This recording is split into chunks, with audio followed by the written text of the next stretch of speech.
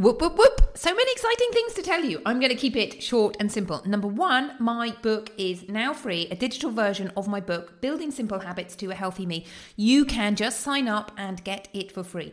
Number two, come and say hello on Instagram. I'm having fun on Instagram doing exciting reels. Number three, I have 4 amazing packages for my Positively Healthy program called Magical May. Exciting. If you want to find out more, book a call and let's chat. And lastly, remember, Radiate and Renew. 4 simple habits, simple but mighty habits, is starting May the 15th. So come and sign up for that.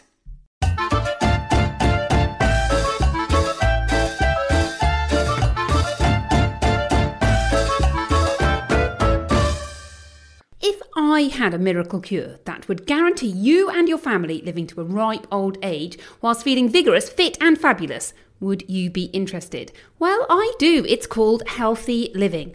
Hello and welcome to Fit and Fabulous with me, Dr. Orlena Kerrick. Healthy Living for Families Made Easy.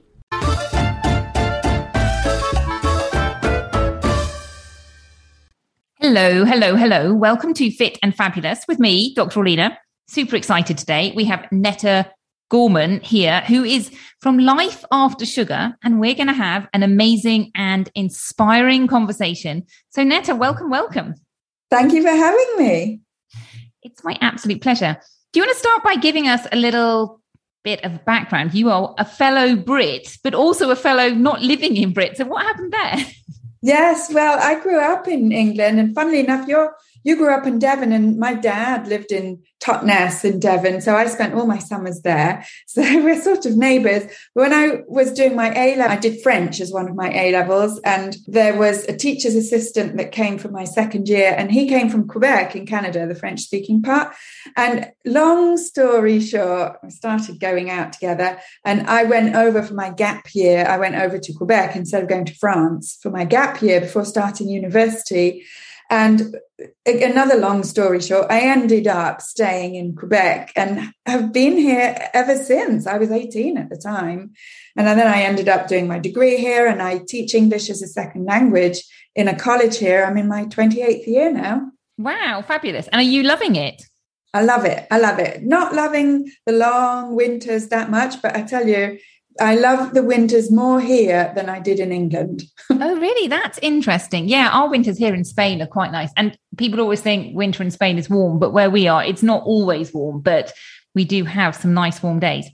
Anyhow, what I want to talk to you about is your amazing journey about sugar. So your website, your podcast is called Life After Sugar, and it's really about your journey with sugar. So do you want to tell us all about what happened to you and sugar? Yeah. Yes. So I called my sort of experience, as it were, and it turned into a podcast and everything else, Life After Sugar, because you know how you've got these before and after pictures of people when they've made some kind of big transformation, not necessarily just weight loss, but any kind of transformation.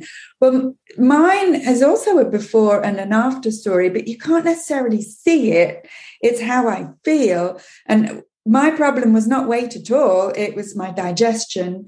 And ever since my late 20s, my digestion just got worse and worse and worse. And I also had other health problems like depression, anxiety. We dealt with infertility as well. And in my mid-40s, we actually managed to have a baby with IVF. And in my mid-40s, my digestion was so bad, I was going to the toilet like once a week, and I was really suffering. And it was suggested to me by a nutritional therapist that I'd consulted to cut out for just 2 weeks. And I know you talk about this period of 2 weeks, just 2 weeks, cut out sugar, flour and refined grains and sweeteners. And in fact, all sweet foods just for 2 weeks to see if it would help my digestion, a sort of an elimination thing. And I said, no way. What, are you crazy? Who would do that? I'm looking for a solution, not some sort of extra problem of taking away all the foods I love. So as I do with pretty much everything, I resisted it and I said no. And the upshot is that nothing changed. and things just got worse and I wasn't feeling any better. So eventually I got over myself, got out of my own way, and I said, I'll give it a go. I'll give it a try. It's only 2 weeks. As you say, you can do anything for 2 weeks. And I do have quite an adventurous spirit. So I thought I'd give it a try and prove her wrong. And it backfired. You didn't know that she was letting into this amazing podcast journey as well. I know. I didn't know what I was getting myself into, and probably just as well, actually. And so I did do what she suggested. And the first week was relatively difficult because my body was sort of detoxing, as it were, from the sugar that I was used to getting. But that was really only temporary. It's only 2 or 3 days. And the second week, I started to feel so much more energetic and I wasn't overweight, but my spare tire started melting away. And then my joints started getting more supple. I wasn't getting achy joints when I was getting up in the morning and all sorts of other things. My skin was clearing up. My headaches started to sort of be more and more spaced apart because I used to have 3 or 4 headaches a week. And I thought, gosh, I feel great. And I thought, I'll just carry on 1 more week, just 3 weeks instead of 2. And basically, I just sort of kept adding another week and thinking, well, I'll stop when I don't feel so good. But the thing is, I kept feeling good all the time. So I never looked back, really. And it's been almost 7 years. Wow. Congratulations. That is amazing. Thanks. Yeah. I mean, I have no real credit for doing that because the only thing that I sort of deserve, I suppose, a pat on the back for is putting my well-being top of the list of my priorities.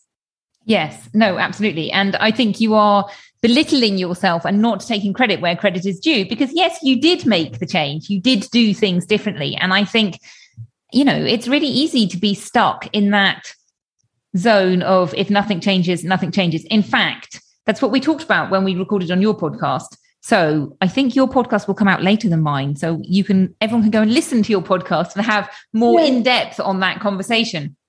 Yes. But essentially, if nothing changes, nothing changes. Exactly. Yes. And I mean, I couldn't tell what changes were going to happen. I couldn't think that far ahead because here I was trying something I'd never tried before and was kind of deep down against, really. I mean, I didn't want to, and I didn't want to stop eating sugar. That was not my wish. But that ended up being my after story, my life after sugar. Why do you think you were so resistant to giving up sugar? Because I love sugar. Doesn't everyone? Yes, they do. They do. The human body is designed to love sugar. That's one of our fundamental things. I always say we're glucose-seeking missiles, particularly children. And I think, to be honest, adults are as well. And the people who aren't have trained themselves not to be, that our default setting is go and get the glucose because back in the day, it was go and pick blackberries because that's what's going to keep you alive. It's just that we've now still got that setting and supermarkets, which is not a great combination. Yeah, exactly. Yes. And I considered that I used to eat relatively healthy, even before I stopped sugar. But when I actually really made this concerted effort and this conscious decision to stop, if only for originally 2 weeks, I realized that, crikey, 80 or 90% of what I'm eating is actually manufactured food or manufactured food-like products, and not real whole foods. And then I started to really become more aware, not just reading labels, although, I've got a degree in linguistics and I couldn't understand food labels, they're made to be confusing. But I started reading food labels and then I realized, oh, wait a minute, most of the foods that are whole foods don't even have labels. Yeah, yeah.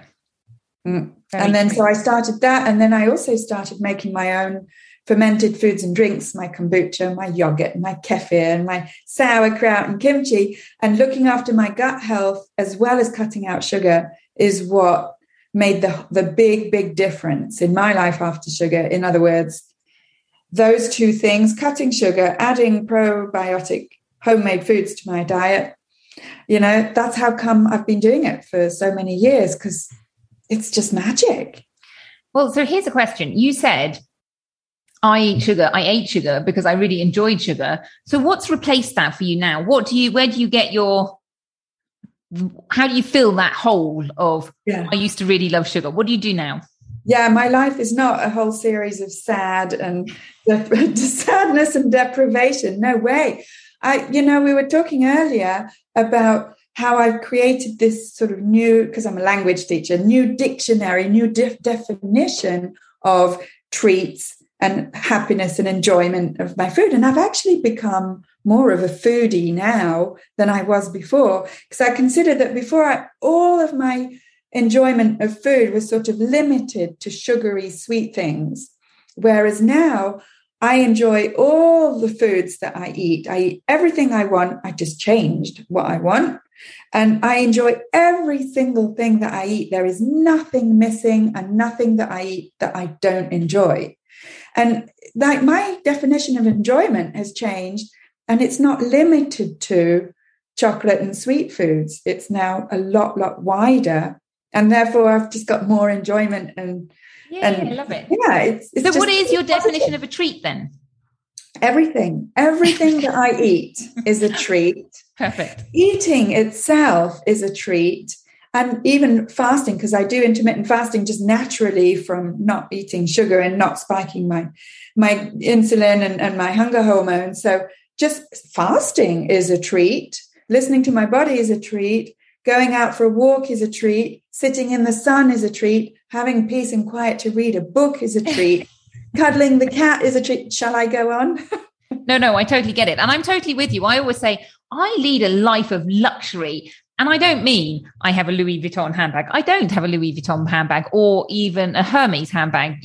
What I mean is I get to swim in the sea, and I get to walk in the woods, and I get to go cycling and spend time with my kids and gardening and choose the things that really light me up and do those things, also knowing that they are supporting my health goals as well. That, the things that light me up are also healthy things as opposed to things that are damaging my health.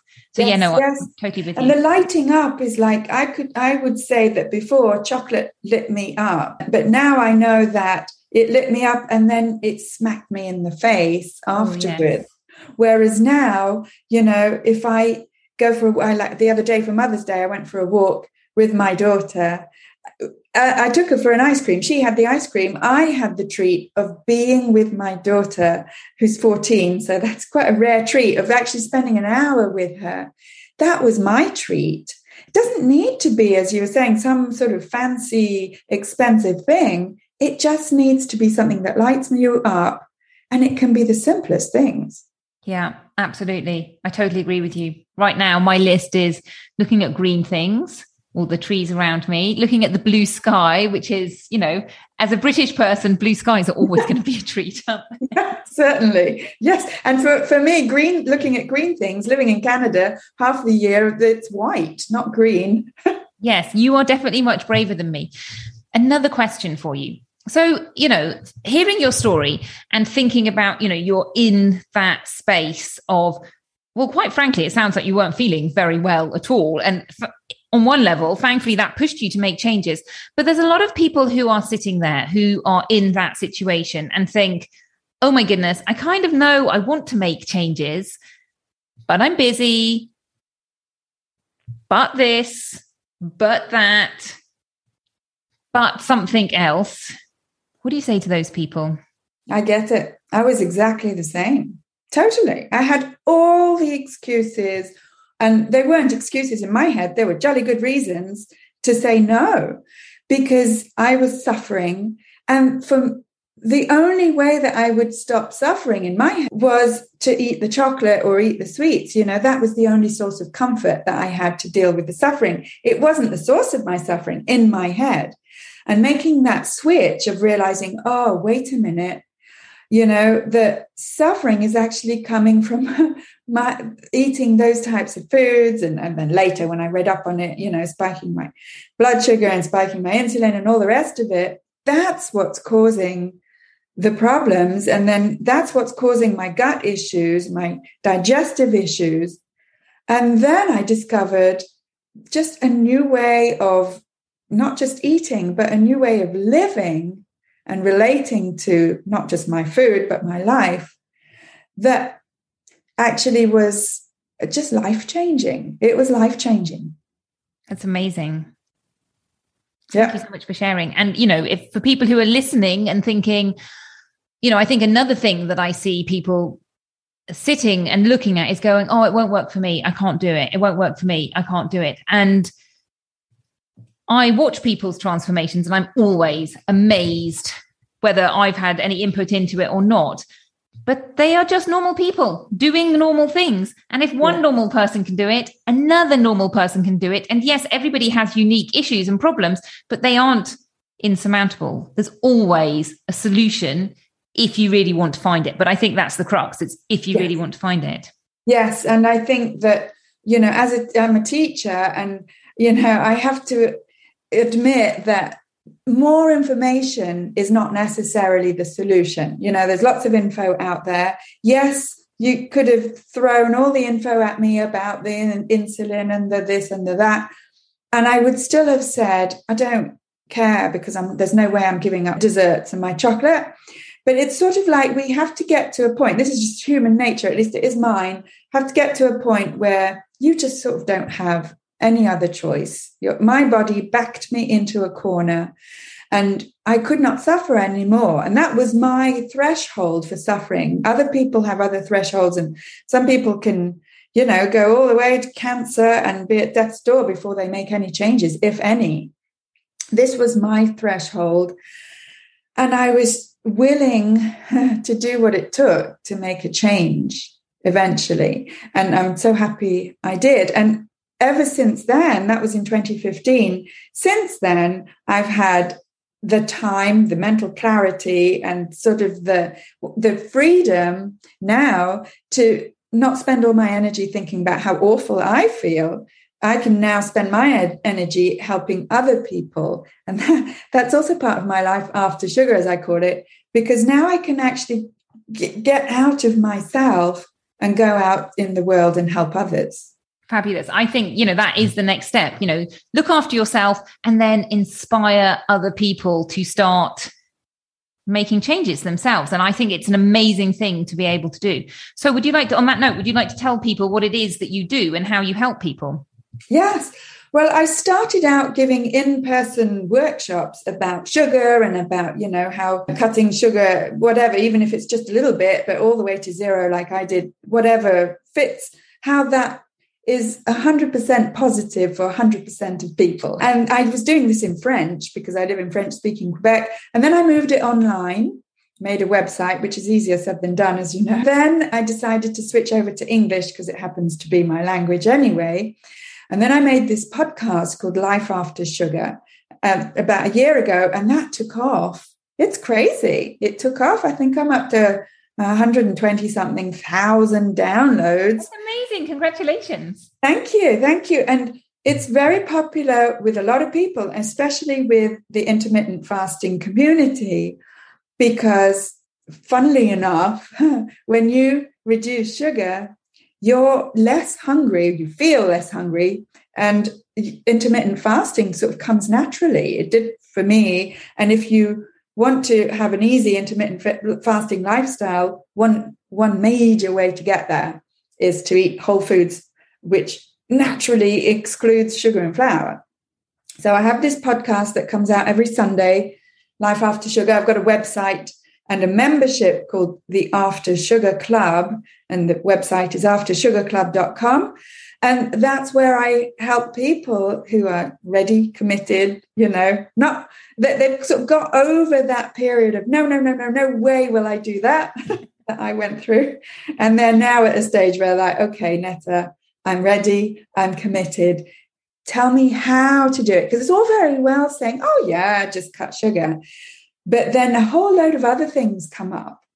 The emotional relationship we have with sugar, the emotional needs that sugar meets that we now need to meet in other ways, the social aspects of not eating sugar and flour, and the social pressure. And what do you do when you're invited out, or when you have people over, or when you get all these judgmental comments from colleagues and friends and whatever, family, and all the different aspects of life after sugar is what I help people with. Regular people. I'm a doctor and I'm not a nutritionist, but I am a teacher and I have been living this for 7 years. So that's what I help people with. Amazing. Congratulations. It sounds absolutely fabulous. Any last words of wisdom that you would like to leave people with?